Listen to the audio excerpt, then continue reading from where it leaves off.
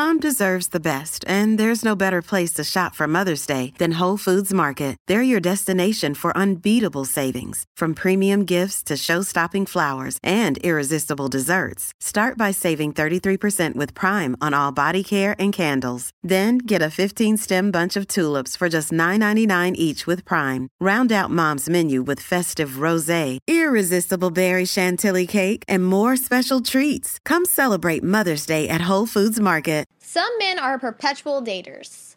What does that mean? How do I become that? Well, a perpetual dater is a perpetual bachelor, somebody that is just unattached and chooses not to get attached. And if you're applying what's in the book, you're going to have lots of ladies interested and probably trying to lock you down, and you just got to be honest. But understand that most women, especially ones looking for a relationship, at some point are going to want to dip out. They're not going to want to stick around. So it's super important if you're going to choose to live that way, kind of be like, maybe you move around a lot for your job and you're never, for men typically are going to feel more comfortable being in a relationship when they're stable, they got a stable career, they live in an area where they really want to live, they got a car, they got a job, they got maybe a business that they're starting, and they live in the same place for a while, they built a community of people. But guys that are moving around and, maybe they're, some kind of an account executive, and they may move every once a quarter or twice a year just from city to city because their job requires it. Somebody like that is going to be more concerned about dating because you meet somebody, they're typically not going to, you're not going to spend enough time with them, especially if you're only in town for a quarter of the year or half the year. Most of the time you're not going to want to maintain a long distance relationship, especially if your life is unstable. Maybe like when you're in college or even in high school, maybe you just want to play the field as a guy and get some experience and see what else is out there, especially when you get to see what you have choice with women. One of the things that's interesting is that when they look at the stats of guys that are like 18 to I think 35 and like what percentage have not had sex in the last year, and when you go back to the last 8 or 10 years, it's like the number like skyrockets. Like the last 5 to 7 years, it's like a third of those dudes from like 18 to 35 are having zero sex in the last year and a half. And they're like not dating anything. And the women the curve has gone up a little bit, but the women are still having sex because, if they're even minimally attractive, they're still getting hit on. And so you got a small percentage of the dudes that are basically sleeping with the majority of the women. There's a lot of those incel type of guys, and that's why you look at the red pill community and it's doing so well, because the red pill community doesn't have solutions.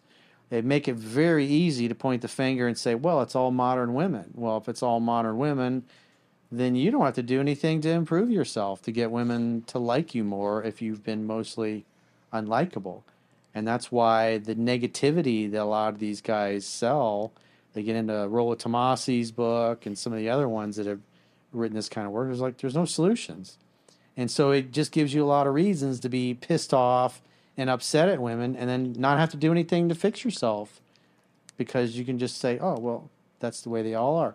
Meanwhile, the ladies are still getting their insides rearranged by Chad Thundercock. I don't know if it's by Chad Thundercock. I could probably say this with a lot of confidence that if graphs are saying that women are having more sex and men are not, maybe we're just so tired of men's bullshit, we're just out there having sex with each other. What a newsflash. What? The ladies are all having sex, is that it? They're all scissoring together. We're doing this. And this. And also, really, at the end of the day, and also when it comes to, like, relationships that, we get to choose our mate. We're the ones choosing our mate. We're the ones, if we're going to delve into this, we're the ones choosing who we wish to have kids with and who we wish to have, like, a happy life with. Yeah. At the end of the day, it's our decision. Even if it's not for the kids, if we need to get laid, It's and we our don't want to be decision. attached. The ladies are still getting laid, whereas a third of the guys are not getting anything, and it's Women know a what small women percentage like. of dudes are banging most of the They women. should just go on Tinder. There's a library of women on Tinder. Or Bumble. And, yeah, go on something. I mean, it's I not think the it's most still the respectful. same issue there, though. That still, it's like the top 5% of guys get 80%. Well, 80. It's like 80% of the guys, Just keep or it's like the swiping. majority of women have their height filters set to 6 feet and above, and so right off the bat, it's like and this was Maybe we should start. I think it was our Bumble dating or thing. Tinder. I forget which one, but they released the numbers, and it's something like 80% of the guys don't even the women never see their profiles because they're not 6 feet and above. So I mean, something simple like that.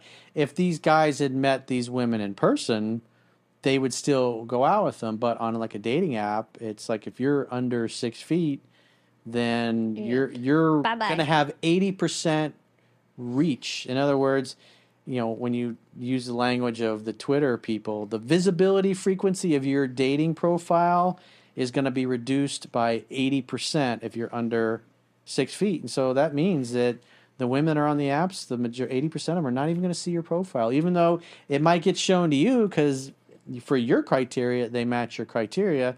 And that's why you spent, guys that are under 6 feet spend so much time swiping and so few matches, just because even the women that they're liking, you feel like you're accomplishing something by swiping and liking their profile. But when you look at the likes to the time you spend swiping versus women that match with you, it's a time suck.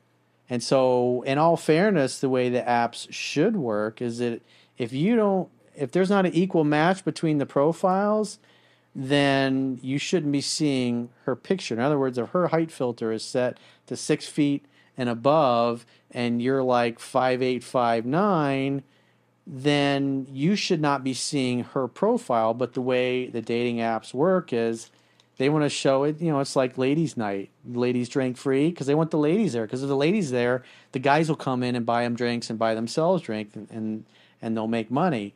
And so with the dating apps, by having you on their platform, they're showing you profiles of women, whereas they're not showing your profile to those same women. And what it does, it gives the dating app the perception that there's a lot of girls on there.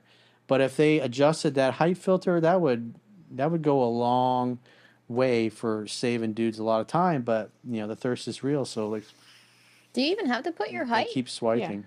Yeah. You don't have to. You don't have to, but certain dating apps, you're able to do so. They request height. I just feel that at the end of the day, that kind of stuff is superficial. It is superficial. But he wants to be a Superficial, perpetual dater, which means he wants to go on a bunch of dates. So